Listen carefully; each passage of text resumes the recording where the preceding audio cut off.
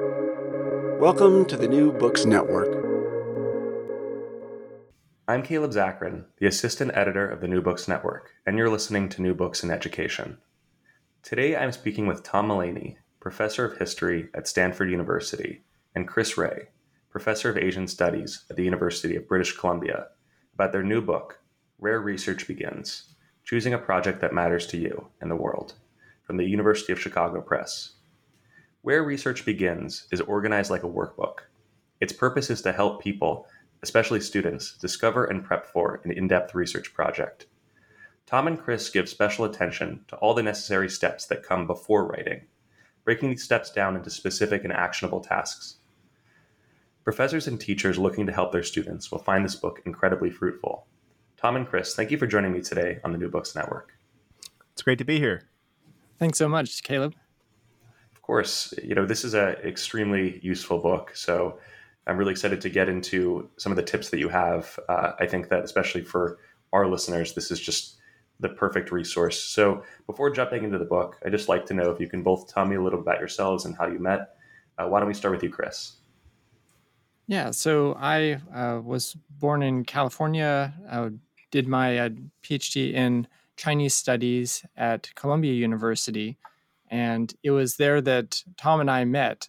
He was in history and East Asian studies, and we were assigned to teach a course together, not as teaching assistants, but kind of as sole instructors, different sections of the same course on research methodology.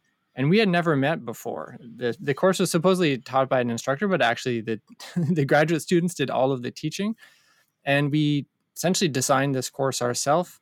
We met every week to discuss how things were going, using our joint syllabus, but teaching separately. And it was life-changing experience, you could say. It really taught us a lot about research and what it's about.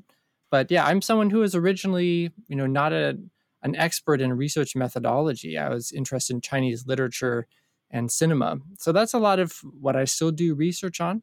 But I've been very, very interested with kind of grappling with this problem that has lasted for 20 years, like throughout my career, of how do you start a research project? This is something that my students deal with, and it seems like a really evergreen issue for anyone who's in a research field.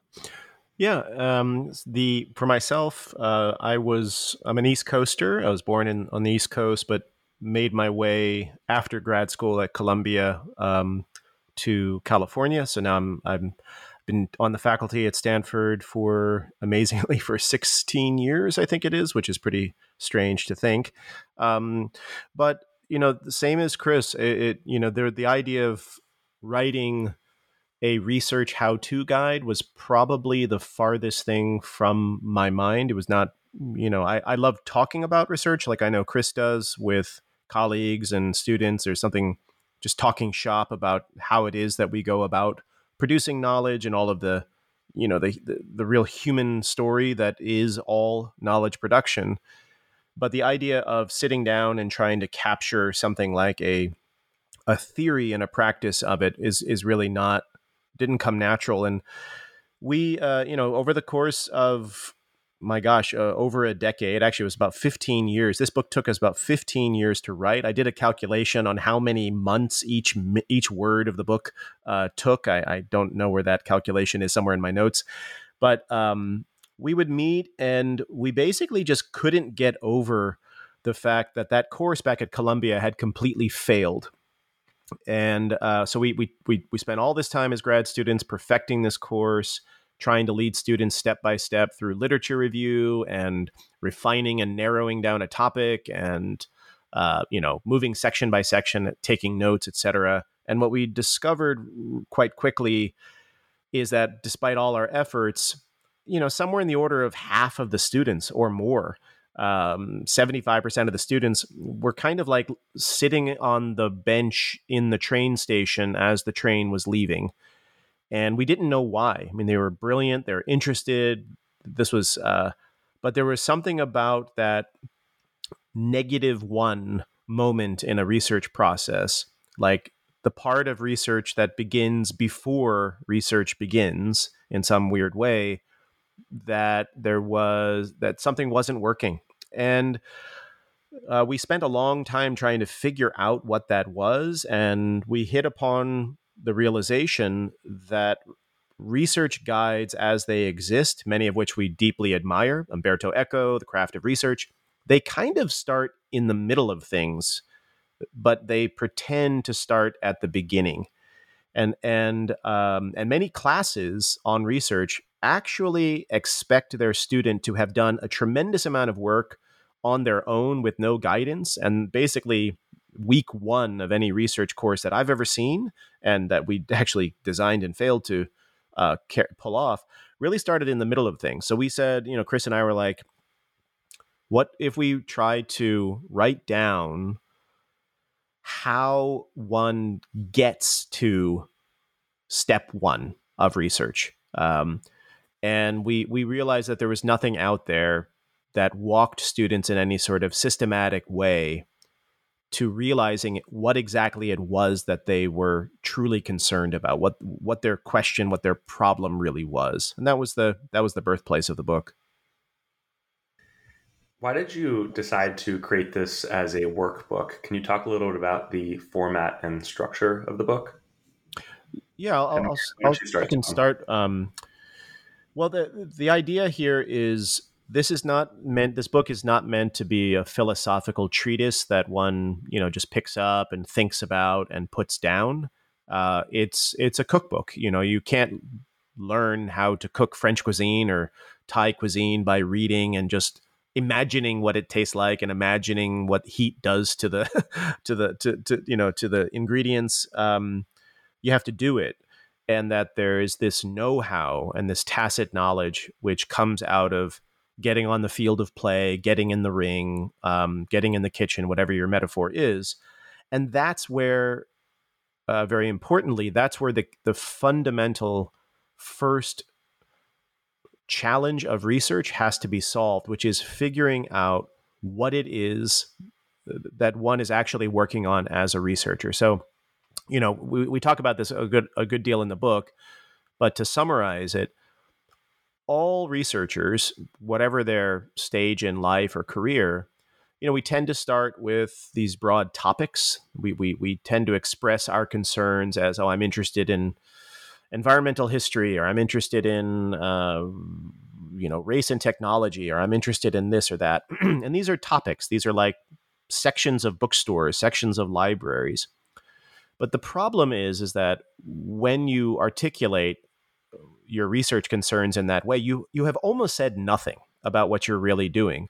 Because I could say to you, hey, I'm working on the economic history of the Soviet Union, and there could be literally an infinite number of ways in which a person could be studying the economic history of the Soviet Union. And what is more is that if you were to randomly choose two different pathways of studying economic history in the Soviet Union, they might be mutually painfully boring. Like someone could say, I'm interested in economic history of Soviet Union, and that could mean that they're interested in X or they're interested in gamma, and yet X and gamma couldn't be further apart from each other on the map of research, and so what we as researchers have experienced firsthand, and what we've seen with many of our students, is that the students get caught, they get trapped in this world of topics. We call it topic land, and they just wander like hungry ghosts for all eternity,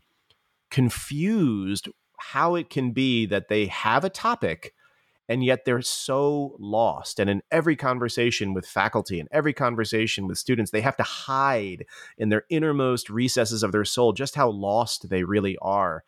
Every book they read, every article they read, 90% of them actually have nothing to do with their real concern, even though topically they are on point. So our whole book is like, you've got to work through a series of processes, and you really have to write things down, keep track, keep notes.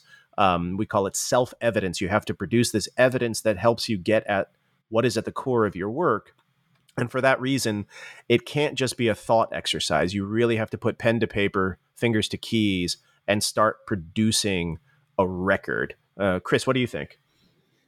And we've essentially been workshopping a lot of these exercises over the past 10 or so years in our respective courses, with large enrollment courses, with small enrollment courses in different fields. And when we were drafting with this book, a really important part of the drafting process, and I would go down to the Bay Area, year after year, we'd meet for a few days and thrash out our manuscript and our ideas.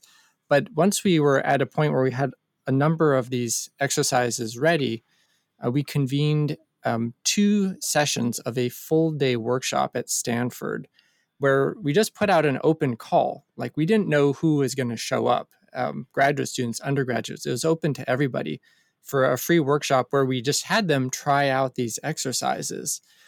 And part of the reason we did that is because of this kind of teaching conundrum that I think is really common to a lot of people of there are some questions you just cannot answer for your individual student. Like, they really have to make the decision themselves. So you can guide them in all types of ways. But I think we've all had the frustrating experience of, they say, I'm interested in topic X. And you say, oh, well, here are 5 books on, and articles on topic X. But you and they still are kind of lost within that topic. And so the exercises are really meant to break through that boundary and to get at the problem. And so it's something that is very nuts and bolts.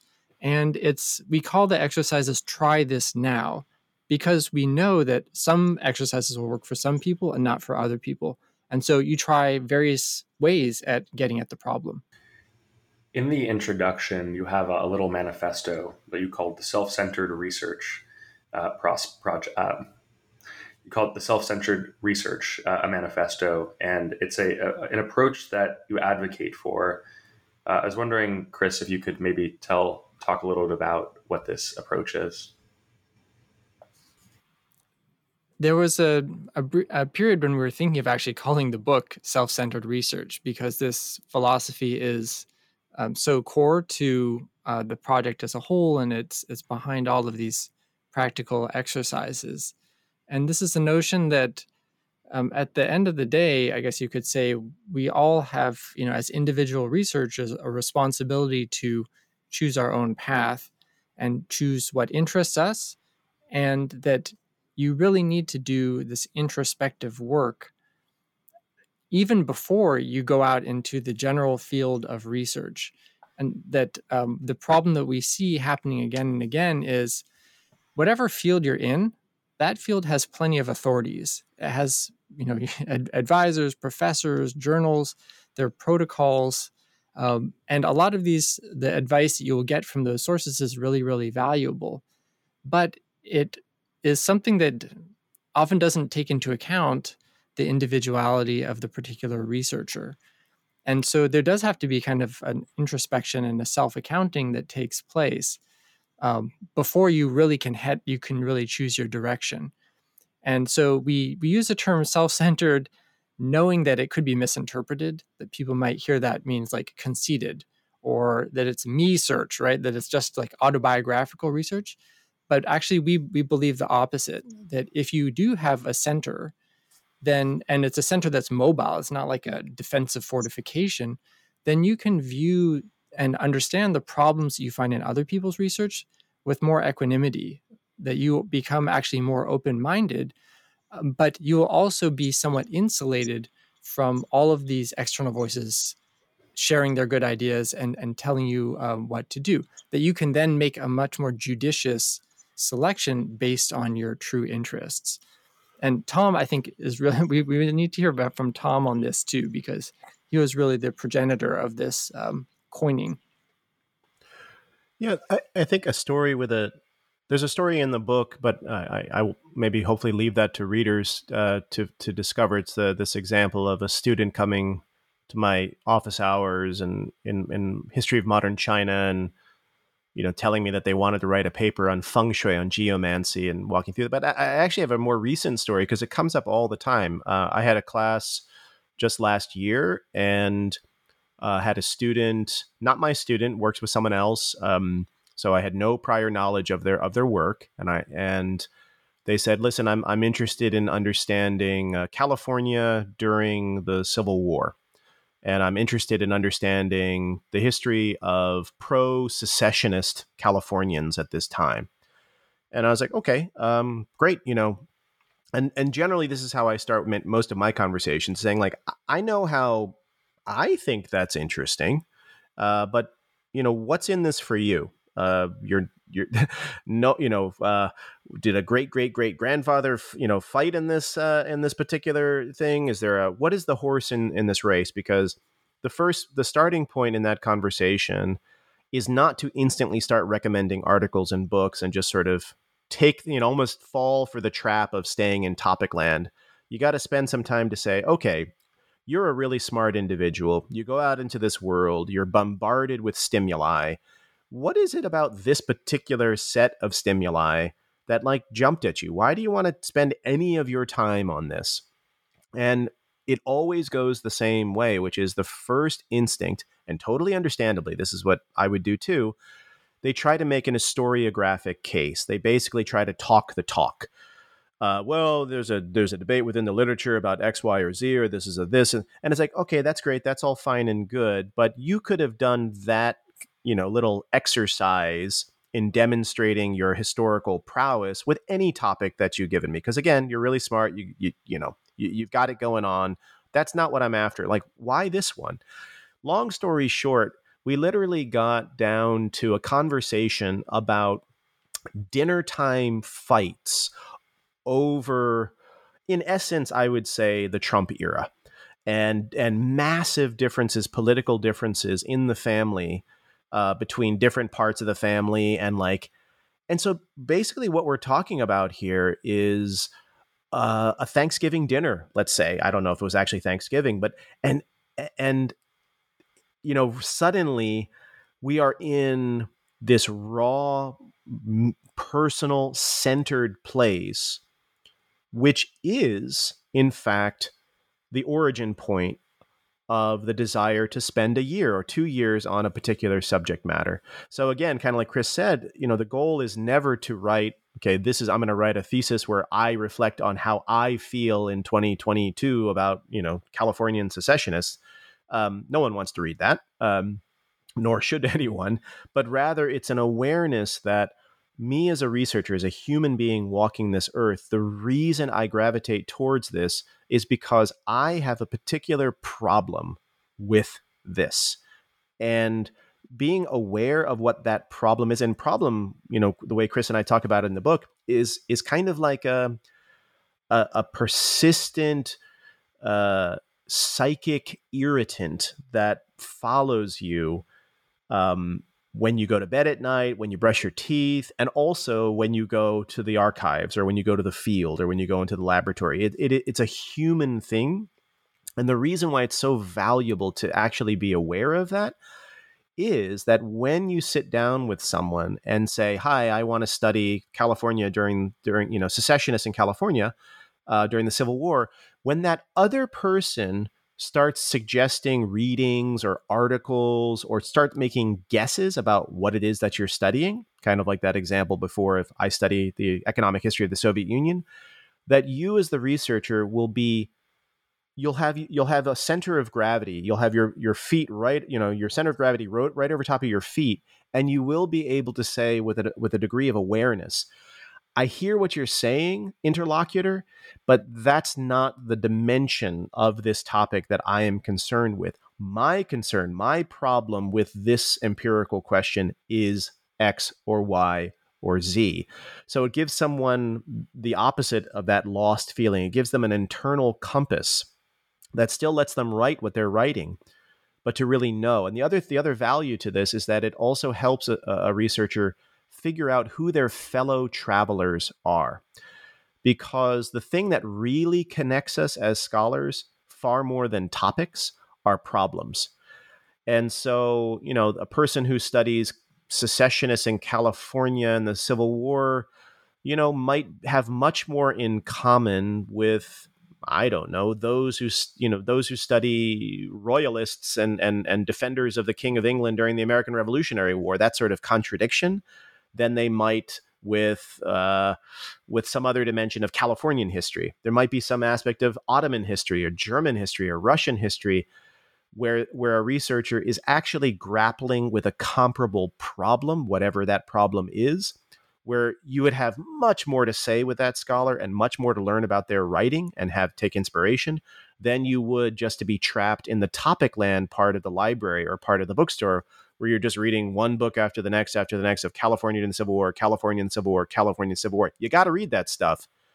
But people that get trapped in topic land get really confused that they get 100 books from the library on California in the Civil War or feng shui, and they don't understand why 99% of it bores them to tears. They don't get it. Like, I'm supposed to be interested in this stuff. I'm not. What is wrong with me? And the simple fact is that, yes, the topic is the same, but the problem of that author might be radically different.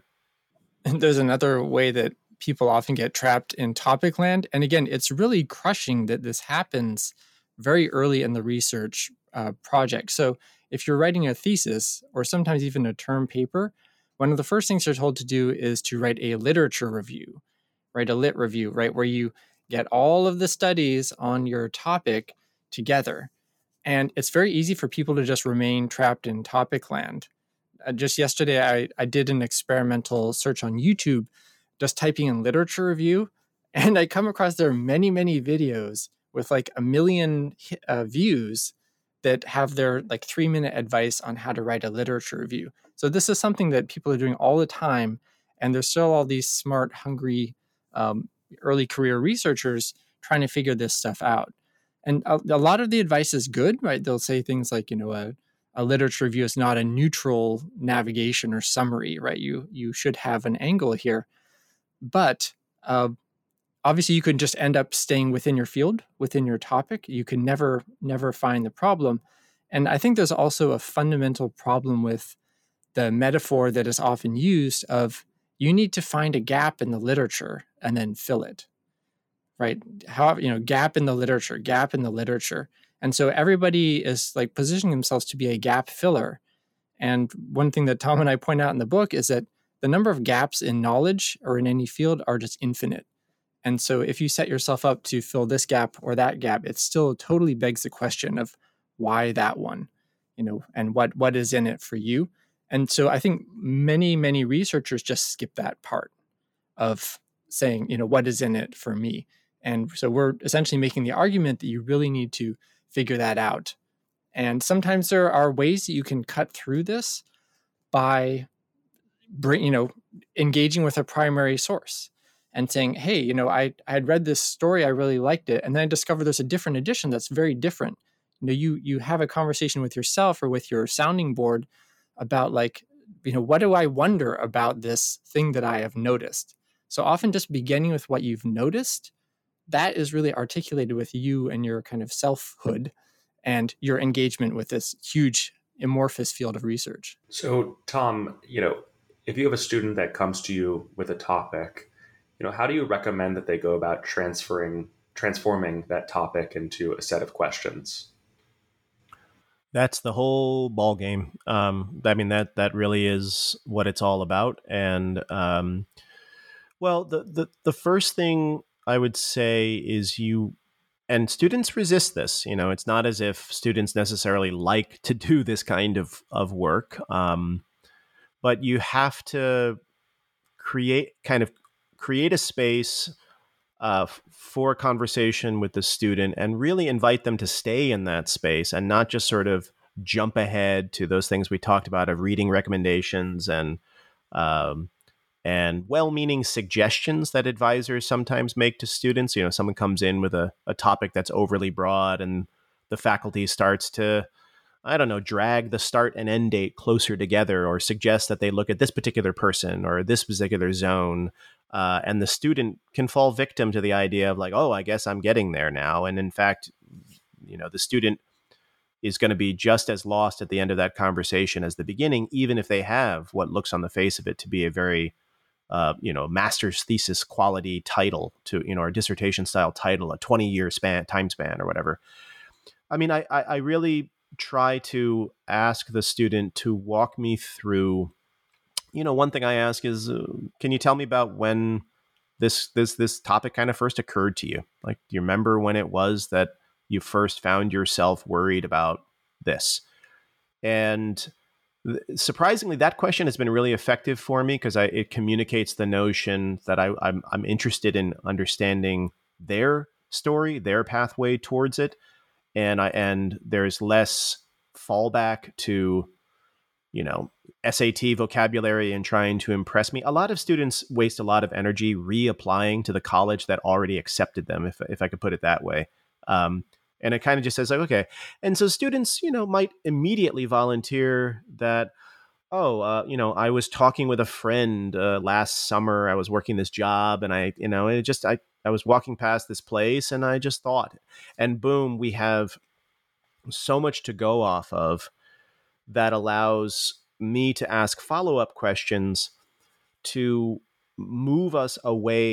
temporarily move us away from the topic to, what is it about that moment, that question that produced a contradiction in their mind. A colleague of ours, someone we admire very, very a great deal, Bill Germano and others put it this way, and another colleague at Stanford said, when you notice something, that means your model of the universe is somehow mismatched with the way that reality really is. There's some sort of mismatch going on.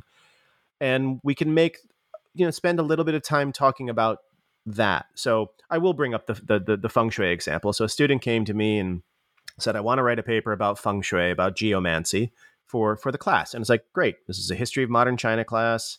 That's totally that's totally, within the realm of the reasonable.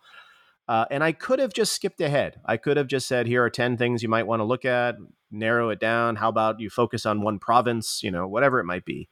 But instead, I asked, why? What is it about this? Are you a feng shui practitioner? Do you have a side job? Do you? And the person tried to keep it all about filling gaps and smart sounding words. But we just stayed a little bit longer. And by a little bit, all I mean is like 2 more minutes, 3 more minutes, so something that can happen in the context of a regular office hours visit. And I think maybe I communicated that I was not judgmental, and I communicated that I really did want to hear a more, idiosyncratic personal story. And so the student finally volunteered it and said, well, my mom is a lawyer. And I was like, okay, this is out of nowhere. Like, now we're getting somewhere. My mom is a lawyer. She's like the most rational, systematic person I know. Not superstitious at all, just totally rational. And she totally believes in feng shui. I mean, like, completely believes in this. And I don't get it. I just don't get it. So this is the counterpart of that example of that Thanksgiving fight, over politics. And over, what is California, the concept of it, where you fight with relatives about it on different sides of the political spectrum. There's something for this particular student. There was a problem. There was something that they went to bed with and woke up with, and, it accompanied them while they were walking around. And that is what the student actually wanted to study. Feng shui was a case of that problem. How could a rational person hold irrational beliefs, where I'm the one defining the term rational and irrational, which then invites all sorts of follow-up conversations about how do we conceptualize rationality, irrationality? Is it an historical concept? And suddenly then, and by suddenly again, I mean like 5 minutes later, that's all we're really talking about here. I could start recommending articles. I could start recommending books. I could start recommending ways of narrowing down the topic. But now it wasn't just going to be random. Like, why don't you just choose a province and get it over with, or just choose a decade and move on with your life. It was, okay, I know of scholar X or scholar Y who I think deals with this question of rationality, irrationality, and maybe you want to take a look at it. Oh, and by the way, I also know a scholar who works not on China, who works on the Renaissance, or works on Japan, or works on the US. And they kind of deal with something maybe that resonates with you. Why don't you go take a look at it and see?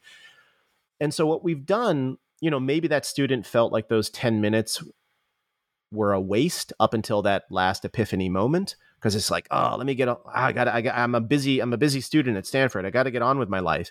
But technically speaking, a stitch in time just saved 9, because since we got to that little mini epiphany, the quality of my recommendations to the student for what to read or who to look into were infinitely higher quality than they would have been if I had just randomly topically thrown out stuff about feng shui.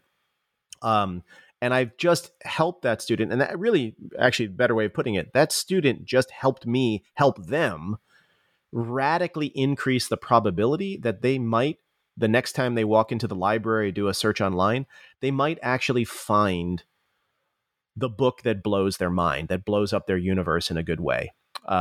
It's not a guarantee. It's not like it's definite, but we have just, quadrupled, quintupled the probability that it might happen. And those are the moments that we need as researchers. Now, at the end of the day, the thesis or the term paper, the final paper that the student wrote was not about their mom.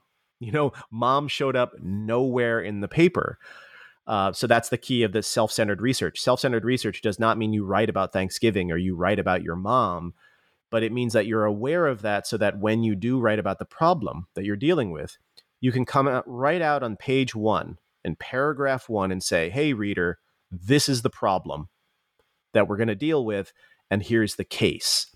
And that also helps your reader understand, what is this writer doing? Because I don't know about you, but I can't count the number of brilliant, celebrated writers who it's like, I have to get till page 27, paragraph 3 to finally get to a sentence where I'm like, oh, that's what they're doing. Okay, I get it now. They were just trying to hide behind their intelligence and were afraid of showing, I get it now. And now suddenly I'm really into this and really engaged.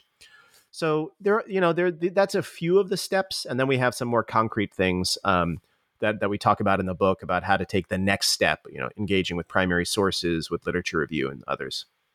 Chris, do you have any thoughts on, what Tom said, or just on this general theme of how to transform a topic into a set of questions?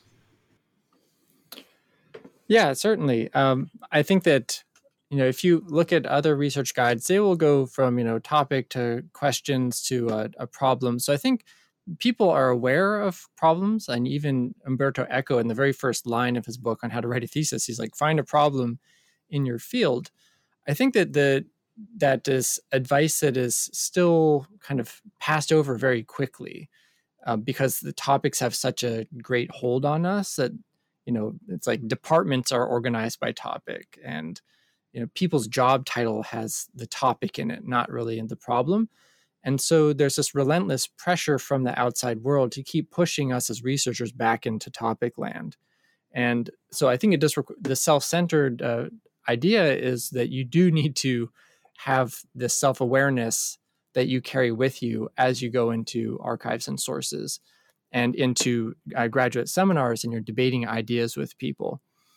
Because often, the responses that you'll get, I've tried out some of these exercises in graduate seminars and discovered sometimes graduate students can be very judgmental towards each other. And so one student will say, I think I'm interested in this aspect of the topic. And other people are like, well, why are you doing that? Why? Why am I not something else? Shouldn't you be focusing on this more important thing?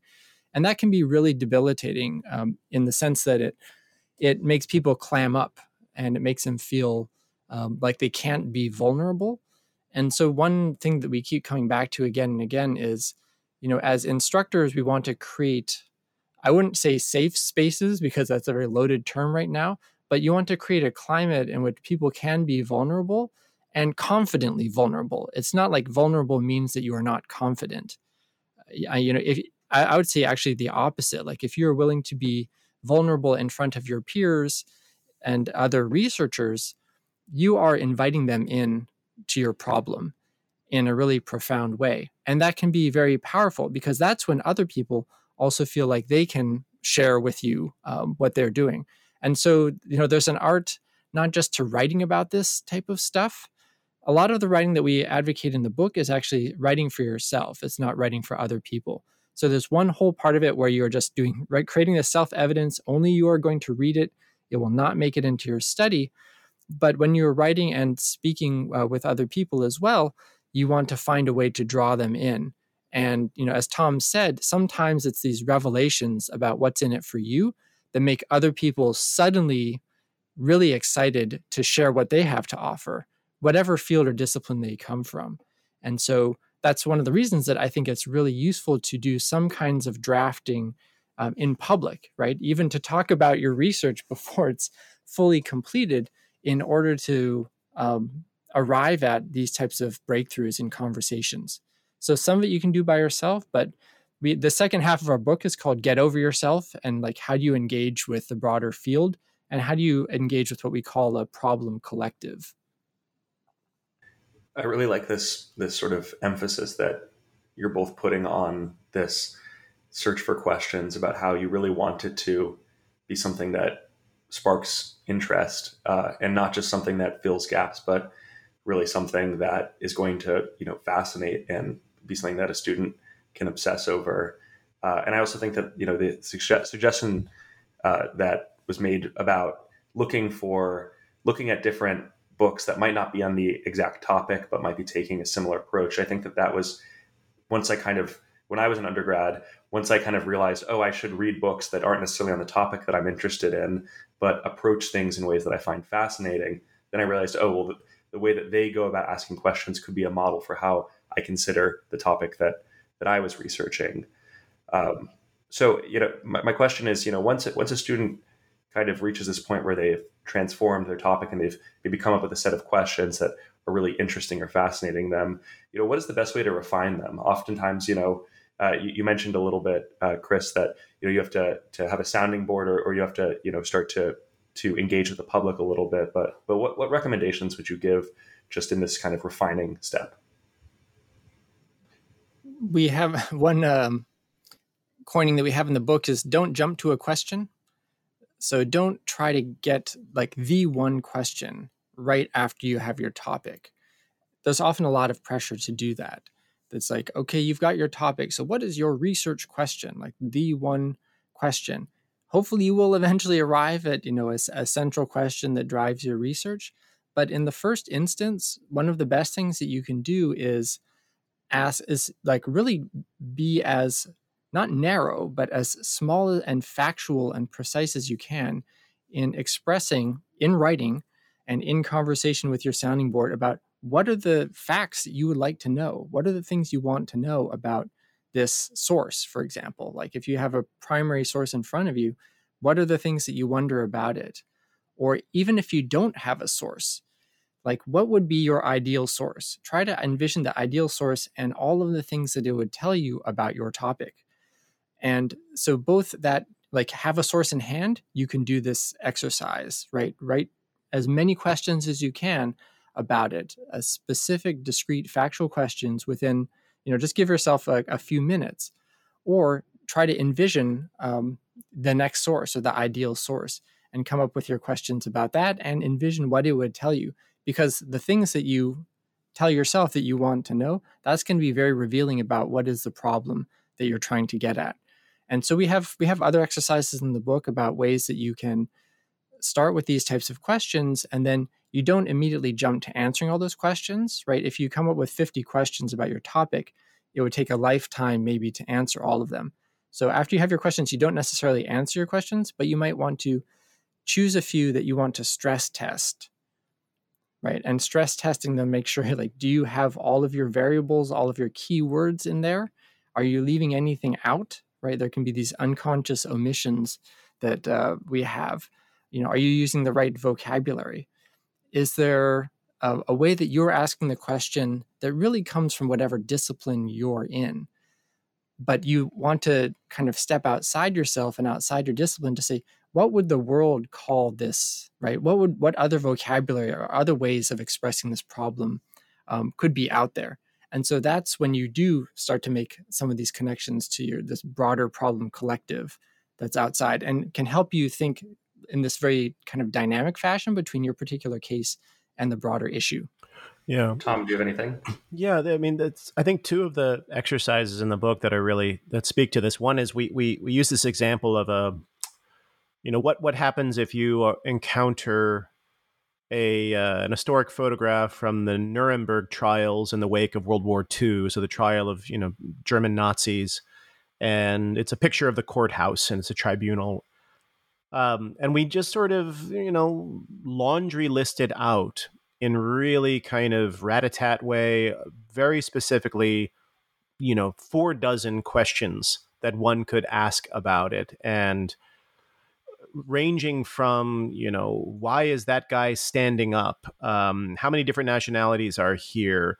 Where did the witnesses stay? Like, are there hotels in bombed out Nuremberg? Did Nuremberg survive? Like, did the did the workplaces of the witnesses that were called, were stipends provided to the workers for lost pay? And just like this unending series of questions. And we try to emphasize to the reader, don't worry about meaning. Don't worry about significance or interpretation at this point. You want to take this primary source, whatever it is, and do the equivalent of just, it's like a porcelain plate, and you want to shatter it onto the ground into 1,000 pieces, and those are just questions. And the reason you want to do that is because this introspective process has not stopped. So let's say you go into office hours, you have an initial conversation with someone, you're like, I'm interested in the post-World War II period, blah, blah, blah, blah, blah. Thanksgiving fights. Okay, I kind of get what you're interested. Okay, why don't you go look at this archive? Okay, I found this photograph, and it's just amazing. An advisor could kind of, fail at that point and just skip over the introspective part and just kind of now, try to pick up Umberto Eco where we left off and just trying to reconnect with the crowd. And that's a missed opportunity because, technically speaking, the student who's holding a photograph of that primary source is still working through the process of, why did this particular photograph jump out at me? Why does it bother me? Why does it disturb me? And the answer to that question is not determined in any way. It may have to do with concerns over fascism or Nazi ideology. It may have to do with that. It may have to do with transitional justice, but it might also have to do with one of those other pieces of the porcelain plate on the ground. Wait, where did all of these people stay at night? Isn't this a bombed out city? Like, are there hotels? Did they sleep on people's floors or in cots? And wow, what did happen to the travel industry in post-war Europe? How long did that take to rebuild? Like, what? And suddenly, this photograph of the Nuremberg trials may end up leading a self-aware researcher to writing a dissertation on post-war, European backpacking travel, or like the rise of the Eurail pass or something of that nature. It's undetermined at that point, because there's it's an article of faith in the book, but I've yet to see it really challenged, that there is a part of every researcher, everyone who's engaged in research, there's a part of a researcher who kind of instinctively knows what it is about this black and white photograph of the trial that's really at stake. It kind of knows that the underlying curiosity is, where did all of these people sleep at night, between the days of the trial? But then the rest of us, the part that writes and talks to our advisor and, tries to sound smart and get jobs and stuff, that part isn't in possession of that knowledge. So there's a disconnect. There's a part that knows and a part that speaks. And this process is about bringing those two parts together so that someone can say, the reason that this photograph interests me is I'm worried about where the judges and the witnesses slept at night, which is a totally different kind of project and might bring someone to, read articles and books about, many things not having to do with Nazi Germany, to put it simply. And so one exercise is, this is the don't jump to a question idea. And also we call it go small or go home. Like, find a primary source, and the very first thing you want to do is shatter it into a bunch of pieces. But then, and this is the part where we can start to meet students halfway and say, they're like, Tom, Chris, this is all fine and good, but like I've got a deadline and I've got to get some work done. This is where we kind of reveal the aha moment, which is you've actually been working on your paper the whole time. Because when you take that primary source and you shatter it into 50, 100 questions, and then you identify a subset of 20 of those questions that you actually care about, what you've actually done once you take the question mark off of that sentence and rephrase it and expand upon it, you've actually started the process of writing, I don't know, 500, 750, 1,000 words of your paper. Like that takes up part of the word count. And then in addition, when you take those 20 questions out of the 100 or 10 out of those 100, and you actually do try to go back into the primary sources and find a primary source that can help you answer that question. How many hotels were standing in Nuremberg at the end of the war? I guess I should go get a map of post-war Germany or post-war Nuremberg, or maybe there's who knows what's out there. You're building your bibliography. And guess what? Your bibliography counts towards your word count. And when you find the answer to that question, how many hotels are left standing? Not only are you refining and educating your question, that's something we talk about in the book, is you have to educate your questions, not just answer them, but educate them. But as you're educating your questions, you're also answering many of them. And those answers, once you polish them up and get them, give them a nice shower and put them in nice clothes, turn into 200 words, 400 words, 600 words. And suddenly, without realizing, it's like the cobbler's elves kind of a deal. You wake up one day and you realize that about 60, 70% of the writing that I've been doing, under the idea that all of this is sort of preparatory introspection, is actually the paper or the prospectus or whatever it is that I'm starting to work on. I've been drafting this entire time. But that's a key question. I'm glad you asked it, because it's not as if once you have that aha moment, oh, my mom is rational, she believes in feng shui. Okay, we're done here. Go get craft of research. It's done. Or I found a primary source. Okay, great. Go ahead and narrow down your topic. The introspective work continues really all the way through the entire process. I'll say one more thing and I'll pause. I didn't know what my dissertation was about until a week before I filed it. And I had been working on it for 6 years.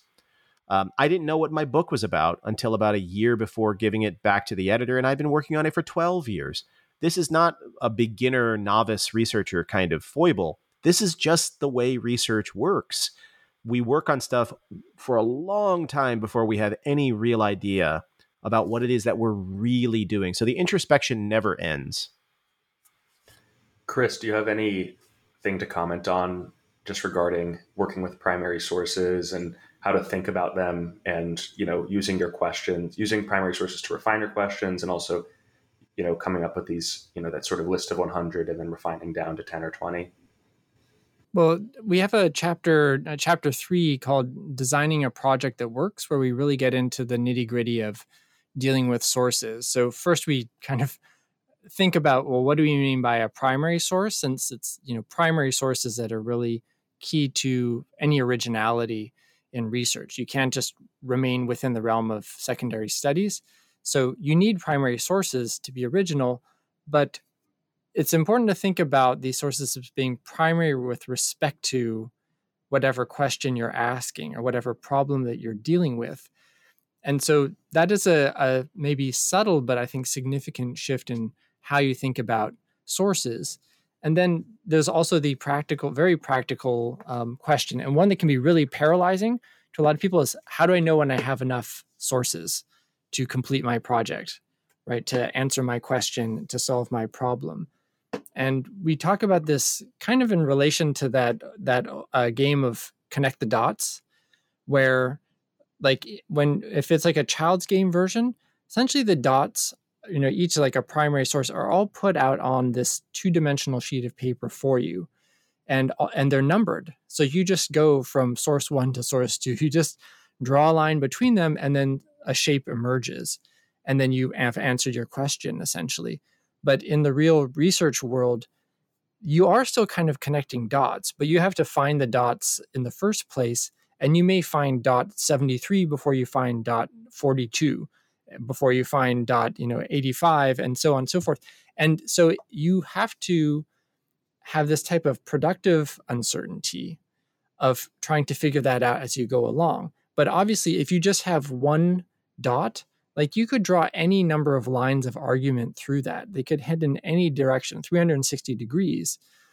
And so it does take a certain amount of wherewithal to figure out how many dots do I have? And is this really a dot, or is it just a smudge? Is it something that belongs to a different constellation, right, of somebody else's project? And one of the things that we advocate in that chapter is, as you're getting into primary sources, but even before you really delve into so-called the literature, is to try to flip things. And even before you feel ready, you definitely don't feel ready, try writing out a research proposal that is essentially based on all of this introspective work that you have done, where you are now trying to address an external audience without, again, a deep knowledge yet of the field and the research, but is really motivated by your thoughts and concerns and the sense of self that you've kind of been building through all of these exercises and writing. Because there'll be plenty of time later to then refine it and to change it based on the scholarship of other people. But that's really the moment in the book where we have kind of brought you from this to this very practical place. And now you have to take a look at what other people are saying. And you do have to get over yourself. So you're not just satisfying your own curiosity, you're doing something that matters to a broader research community. Tom, can you talk a little bit about this? You call it a problem collective. What is a problem collective, and why is finding a problem collective important in this sort of step of getting over yourself? Yeah, it's finding a problem collective is a moment of such happiness in life that it's something that it's experienced probably most by researchers, but I also think artists and musicians, and what it basically means in a nutshell is to find someone, living or dead, who is disturbed by the same, or roughly the same psychic irritant as you, and without any concern with the case study that they happen to work on. So it doesn't matter, like the time and the place and the object of analysis, whatever matters less than the fact that you can either feel or that they are explicit that they are that they're concerned about a problem, and you totally get it. You totally recognize what that problem is.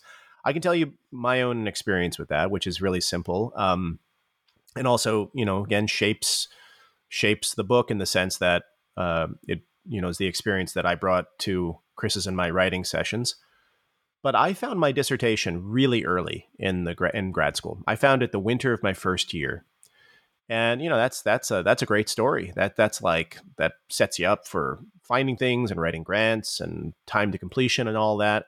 And my I hit upon this very specific thing that was happened in the summer of 1954 in a particular part of China, and it was about how basically how this team of researchers determined which minority groups would be recognized by the newly formed communist state. You don't get much more specific than that. So that's great. But then what people kind of who know me don't know necessarily is that for the next year and a half, I was still completely lost, because I would pick up book after book after book about political science and anthropology and sociology about one minority group in China or another, the Yao, the Zhuang, the Tibetan, the Yi, and so forth. And it made sense. I'm studying California and the Civil War, so I got to get every book on the subject. And while I'll be blunt about this, and I know if any listeners are listening, I think they'll understand. The euphemistic way of saying is that these researchers did not share my problem. The blunt way of putting it was I was bored. Like empirically, I found it interesting, but I found it interesting the way that I find a sculpture garden interesting or going to an opera interesting. It's enriching, but it's not me. It is of no concern to me in some deeper sense. And I have to say that was really confusing for a year and a half, because I would have coffees and in classrooms, and I would describe what I'm working on, and people would make all sorts of assumptions about what I must be interested in given the topic I've chosen. You should read this person, you should read that person, and I'd have to go like and just play along that I cared in some sort of deeper way. But then this chance encounter in a bookstore happened, where I walked into a bookstore with a grad school friend of mine, and he picked up this book off of the display case, and he kind of, lolled it around in his hand, and I was kind of looking at it from the side, and there was nothing about China. It was not a China book. It had pictures of those plastic name bands that you're given when you check into a hospital. Those wrist, labels, and that's what's on the cover. But I saw the title, and I was like, it was like I had met the person I wanted to marry in a bar. It was like there's this weird magnetism. And he put the book down. There's only one copy of it. And I said, if you're not going to get that, do you mind if I pick it up? Do you mind if I get that book? He's, oh no, I don't want it. I bought the book. It's called Sorting Things Out, Classification and Its Consequences by Jeff Bowker and Susan Lee Starr. And it became like my Bible and my sense of self and sense of purpose. It became the bibliographic frenzy that led to probably half of the books on my bookshelf. And there's not a single word basically in it about China. There's stuff about race classification in South Africa. There's stuff about the diagnostic statistical manual within psychiatry and insurance, firms. Basically, it was a study of taxonomy, of classification itself, where classification was actually the object of analysis, and the classification of what was the case. And at that moment, I realized I'm not writing a dissertation about ethnicity. I'm not writing a dissertation about identity. I don't have a particular problem, again, beyond going to the opera and appreciating the world around me. I have a problem with taxonomy. I have a problem with classification, and I've got to figure out what that problem is. All I know is that every page of this book lights me up like a Christmas tree, and every title in the footnotes makes me go, I had no idea you could study that. I had no idea you could study that. I had no idea you could study that. And it's not as if all of that being lost for a year and a half was useless. I mean, I had to read all of those empirically, topically related books. I had to deal with that literature. But I felt lost and without a country and without a place, without a home. And suddenly I had a home, and I had my people.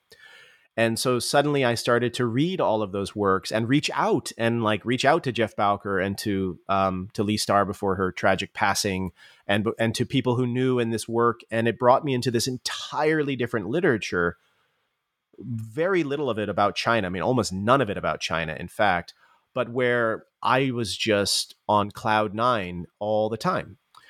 And that's that joyous moment of finding your problem collective, the people who share your psychic irritants, but don't necessarily and often do not share your case.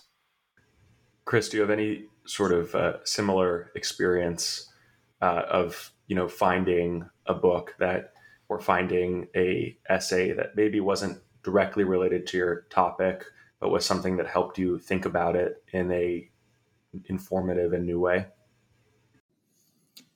Oh gosh, and there's so many works that are like not related to China, for example, that really influenced my book on the Age of Irreverence. I was writing a history of laughter in China, and there's a lot of studies of humor around the world and comparative humor and the like. But one of the things that I was really struggling with was like, where do you start and where do you stop this type of story? If laughter is like part of the human condition, like do you just follow the Chinese political historical chronology? And I think that one of the things that I finally realized was, from reading a number of books, I think the studies that I appreciate the most are the ones that are led by their sources in some ways. That, like, if you're going to write a history of laughter, the points on the chronology should really be about laughter events or laughter happenings or some type of change in the culture. And so that's what brought me to like ending that study with a year of humor that the Chinese press dubbed 1933. And so that was partly influenced by books that really don't follow what is already there. They don't just kind of take the topic and plug it into an existing chronology. And so for that, and for me, that was a bit of a departure. I had kind of thought in the past in much more narrow terms, I guess you could say, of, I just focus on Republican China. But now it's a completely different periodization that's not driven by war or revolution or a lot of these other grand topics, but by something that is really from something that I noticed. And I definitely, talking with Tom over the years has been a lot of fun, because even though we're both kind of China scholars, we work on extremely different things. I work on, swindlers during the Ming Dynasty, right? 400 years ago. And, Tom's working on history of information or the deathscapes of modern China, like where graves are relocated. And so I think somebody looking from the outside may think that we are kind of the same, but actually the stuff that we work on is extremely different. And I think it's because of that like the problems that we deal with are so different. We do actually share a common problem of like, how do you figure this out when your topic may on the surface seem really similar, but the problems that you're dealing with and the cases you're dealing with are utterly dissimilar. So I think this is one of the ways that our book really reaches outside of China studies or Asian studies or even the humanities, that a lot of these decisions about where do you start and stop your project, what are the right parameters or scope for it, this is something you find in STEM. This is something you find in social sciences. This is really common to everybody. If I could just say, I've been looking for a good opportunity to bring this up. I think, Chris, this is a really important point. I read there was like a little mini review of the book, which talked about how it's kind of most relevant for the humanities. And I get it. We're two humanists, and obviously the examples that we talk about in the book are what they are. But I really want to make the case that this notion, this proposition that the best work emanates from some sort of central disturbance, and Chris and I have talked about this a lot, this is a universal thing. I mean, yes, there are commissioned, you can be commissioned to do research. You can be a research assistant in which you don't have to worry about what's the problem. You just do your job and get your paycheck and get some experience. But if you're talking about any research project where you have to formulate the question, it is 100% rating that the best work comes out of scholars who are aware of the relationship between the case and the problem that disturbs them. I had a chance to interview a MacArthur-winning microbiologist, towering figure, top of their game, mid-career, and for a totally unrelated project. It wasn't related to the book, but then just as a thank you, I shared the book with them. Kind of like, thank you for sharing your work with me. This is what I do with a colleague of mine, Chris. And this microbiologist wrote back probably a 3-page email that was like, holy bleep, this is exactly what I talk about with my students in my lab.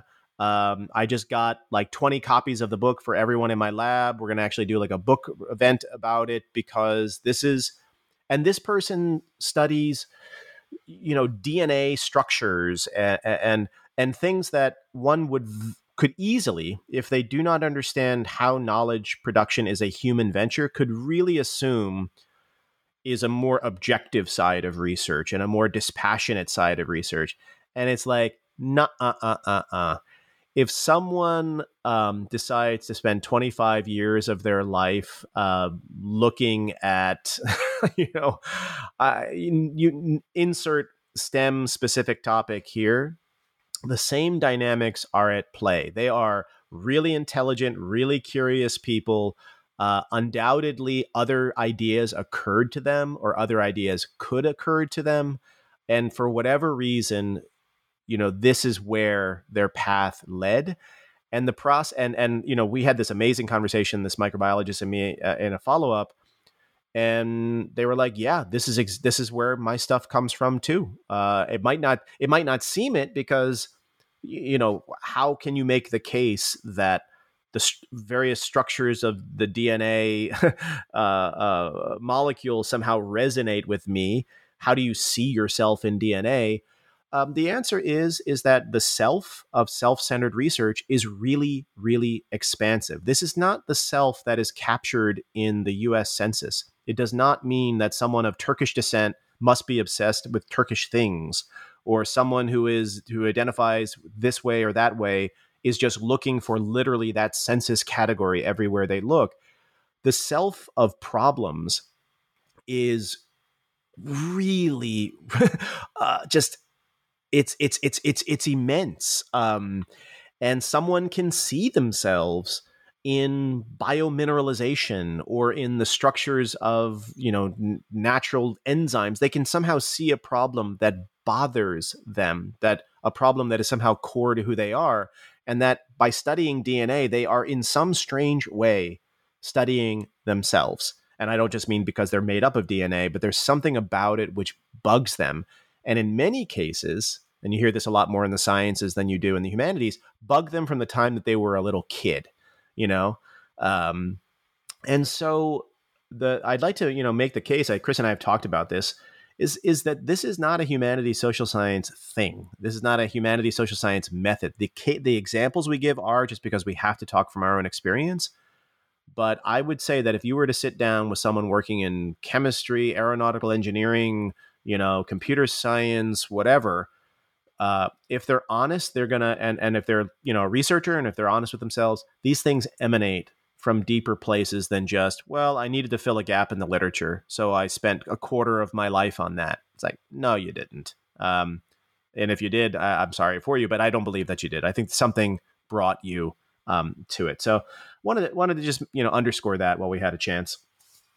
I think the point you bring up it's reminding me. I had a conversation a couple of days ago with a friend of mine who's getting a advanced degree in bioethics, and they were explaining how this kind of, there's a sort of a framework in bioethics. It's kind of similar to like utilitarianism versus deontology, and they were just explaining to me how they are they just see this framework at play in so many different ways in their life, and that they're constantly like they were, making sandwiches, with their boyfriend and family. And they were like, oh, the sandwich making, it reminded me of this problem in that I read in a bioethics paper. So, I think it's true. Like you want something, you definitely want something that is going to obsess you. And then it's sort of then a process of defamiliarizing it a little bit, so that it becomes something that's intelligible. And sort of on that point, and Chris, maybe if you want to take a crack at this first, is just like the problem of jargon. I think that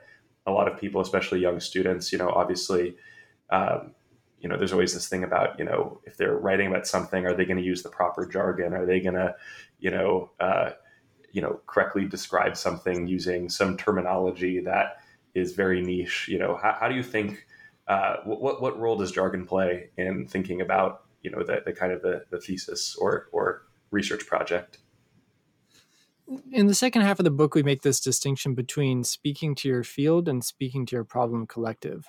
So if you're speaking to your field, by all means, use the specialized terminology that makes sense to them, because it's most expedient. And if indeed everybody shares the same vocabulary, it's going to work and you can have a more efficient conversation, right? If you are in the ER room, you need to have everybody on the same page and knowing the same key terminology. You're not going to explain what everything is. But when you're speaking to your problem collective, that's, I think, actually the harder part. And so you have to use quote unquote lay language. But I think you have to really put yourself in other people's shoes to say what type of way of explaining the problem is going to resonate with them. What is going to help them see the problem within my particular case if they don't share that? So we have exercises where you essentially self-translate. you translate what you're doing for these different readerships or these different audiences. And it's hard, right? It's a skill, and we all have blind spots in that. And so this is where a sounding board can come in really useful. And I think but I think it's really necessary, especially if you do want to reach beyond your field and find find kindred spirits in other places, because it's that moment of resonance that can really be magical and can lead to unexpected connections. And so everything that we hear in the academy about like promoting interdisciplinarity and so on, there's a lot of kind of cheerleading for interdisciplinarity or cross-disciplinary collaboration without anybody providing the tools to do it. And we all have like different disciplinary and field biases. And so you need some kind of powerful mechanism to make those connections. And so that's really like why we devote an entire chapter to how do you connect with and find your problem collective. Tom, I don't know if you have anything that you want to add on that point as well. Yeah, I mean, Chris and I did it in this conversation. I think I may have said CCP instead of Chinese Communist Party. Chris said Republican China. If someone's like a U.S. historian, they're like, wait a minute, there are Republicans in China. It's so ingrained in our field training that we wrote a book about it and we do it, and it's just a very natural thing to do. And the reason that one needs to fight against it is both intellectual and pragmatic. So pragmatics first. Let's say you're giving a job talk. Let's put it in a really kind of high stakes environment, and you are you're an anthropologist of Egypt. And there are 2 people in the room who are, experts in that world, and the other 30 are not. They're all intelligent people. If you just jargon all day and use all of this coded language that only 2 of the 30 people in the room understand, you're not going to get that job. No one's going to kind of understand what the stakes are. They're going to feel, they're not even going to realize it, but they're going to feel unwelcomed to your intellectual world. They're going to feel like you're not inviting them in.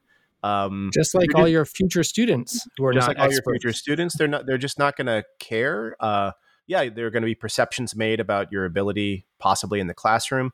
So pragmatically, there's a real good reason to train oneself to either kind of double click on those terms and unpack them. So never say CCP or say Chinese Communist Party, or catch yourself and then rephrase. But it's also a more generous orientation generally as a scholar. By far the best talks I've ever seen in my life are ones in which the person threads the needle between not boring the specialists in the room, but not alienating the uninitiated in the room, but somehow does it in a way where everyone feels along for the ride. Intellectually, it's subtler, but far more important. And this brings us all the way back to those examples of, Civil War, California in the Civil War, or feng shui in modern China. If I had just kind of gone along with those students and just, played the gap filling story or go read these books or whatever, basically just fallen for the trap of jargon, what it means is that they would never have had the opportunity, nor would even realize that they were robbed of the opportunity for countless breakthroughs. They would be like, a person living in a 2-bedroom house who's like, okay, I kind of know where everything is. I know where the living room is. I know where the family room is. I know where these 2. Oh yeah, there's that closet door over there I've never opened, but whatever. And versus the one that opens that door and realizes, wait a minute, I don't live in a 2-bedroom place. I live in like a cathedral with 1,000 rooms, and that wasn't a closet door. It was like a doorway to a whole other set of possibilities. And we do that to ourselves when we use this smart sounding jargon as part of our thinking process. We rob ourselves. And so we need to remember that, and I think the metaphor of the emergency room is perfect. When we are literally performing surgery on someone, we got to use this language. We can't, the patient's going to die if we stop to tell what everything means. But when we are in the quiet of our own mind and the quiet of our own, at our own desk and working through things in that vulnerable, open, I don't know mind kind of way, you are not in an operating room, and that is the last place that jargon shortcuts should ever show up. Because what all those jargon shortcuts are doing when you're thinking through something on your own or maybe with a sounding board, all they're doing in that context is robbing you of opportunity after opportunity and after opportunity. And we just don't know. Is that a closet door, or is that, the doorway to the other wing of the mansion? You just don't know until you open it. But when you use jargon, you kind of don't even know the door is there. And so there's intellectual and pragmatic reasons. We call it, killing your acronyms. You got to kill your acronyms. I'm wondering, once a person, a student or researcher has sort of found themselves in this place, like you said, the two rooms versus the cathedral, how do you actually find yourself, walking through the cathedral and finding all the good secondary sources that are going to, need to go into a really thoughtful thesis or dissertation? And that's a Tom, huge question. Yeah, I mean, I would say Chris and I are at work on a few different projects right now, and one of them is related to how you finish, because opening what you thought was a closet door and finding another like a wing of a cathedral. Let's not let's not lie. It's a terrifying feeling. It's a mixture of elation and horror when you discover a new archive. You ran a search using a new keyword that you had never used before, and suddenly you find that Cornell Special Collections has like 1,000 boxes on something. It's a mixture of like, this is the greatest day and the worst day of my life, because now I'm so far from the finish line that I thought was an inch in front of my nose. That's I would say, I don't know if Chris, you feel the same way. That's a related but a slightly different challenge of research, which there is equally little about. Everyone thinks that people know how to start research, and kind of everyone assumes, with the exception of Bill Germano, whose recent book is just amazing, but there's a lot of assumptions that people just instinctively know when projects are over. And in fact, those two ends, the beginning and the end of projects, are the places where I would guess the vast majority of researchers, people who could be amazing researchers, get lost, and for whom there is so little guidance out there. So it is a project that Chris and I are working on as we speak. What is Bill Germano's book called, just for audience? On Revision. On Revision. Okay. Mm-hmm. Chris, do you have anything that you want to add to what Tom was saying? I would say that for us, research is life in some ways. We think it's a really nice way of engaging with life, to have this research mindset that's kind of probing, that's engaged, that is, again, recognizing and respecting a lot of differences and not feeling like you have to embrace everybody else's problem as your own, but that you can make a contribution yourself based on what really fires you up. And that's a really liberating feeling, I think. But there's still plenty of problems that we're grappling with about, how do you finish a research project? I think it's a natural one. How do you talk about a research project, especially when you feel really uncertain about what you're doing?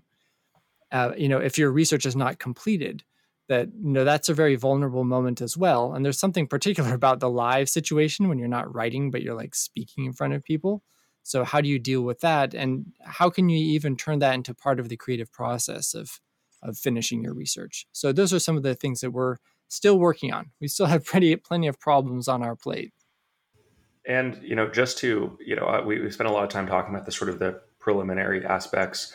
Tom, I'm wondering if there's any advice that you would give as far as writing is concerned for students.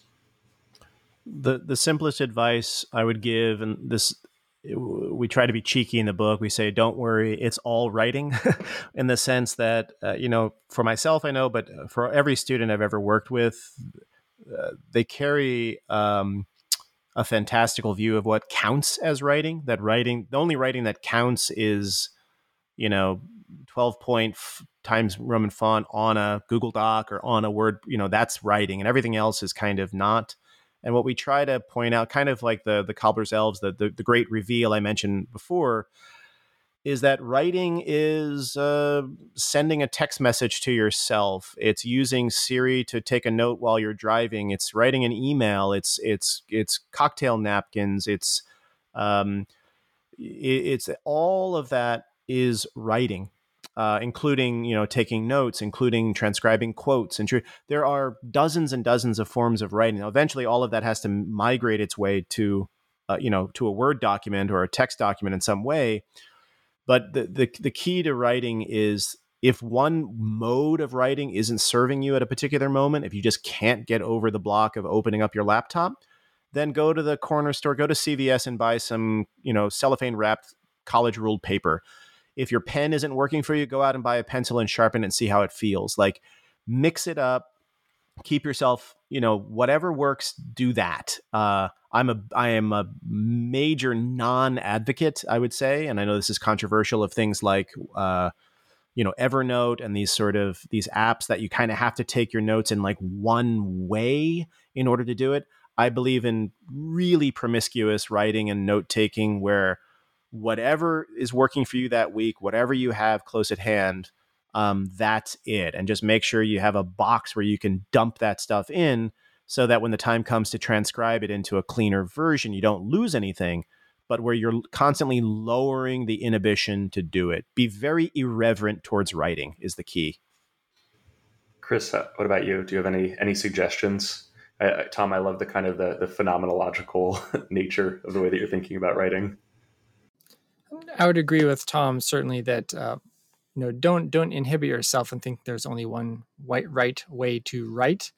I've been doing a lot with voice to text. That's been extremely useful for especially early drafting stages. And I don't know about you, but I get tired of staring at a computer screen and sitting down for long periods. I like to move around. I'm a very restless person and shake things up. And you can't take the voice recorder into the shower, but we all know that's a good place where ideas occur. And so back to Tom's point, you do need multiple mechanisms for writing things down, and then keeping track of them, and then consolidating them. So we're not going to get into a laundry list of writing tips here, but I can say, and I think Tom shares my feeling, like, we love to talk with people about what really works for them and hear about what really works for them in research and writing. So please write to us. I guess that'd be my writing advice. Write to us and let us know what you think, because we want to improve our own practice. Definitely. Well, Chris and Tom, thank you so much for being guests on the New Books Network. I'm sure our listeners will find this really useful, teachers and students. The book is Where Research Begins, Choosing a Research Project That Matters to You and the World, from the University of Chicago Press. Thank you so much. Thank you for having us. Thanks.